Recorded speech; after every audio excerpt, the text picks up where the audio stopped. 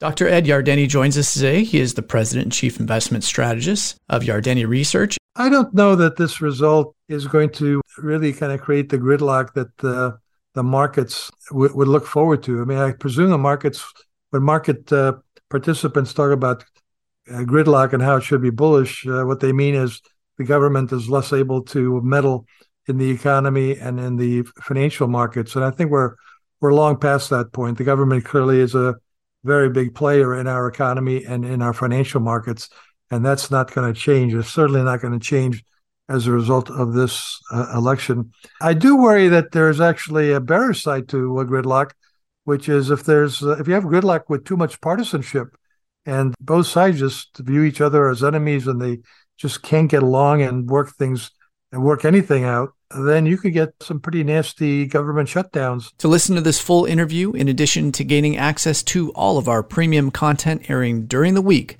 go to financialsense.com and hit the subscribe button.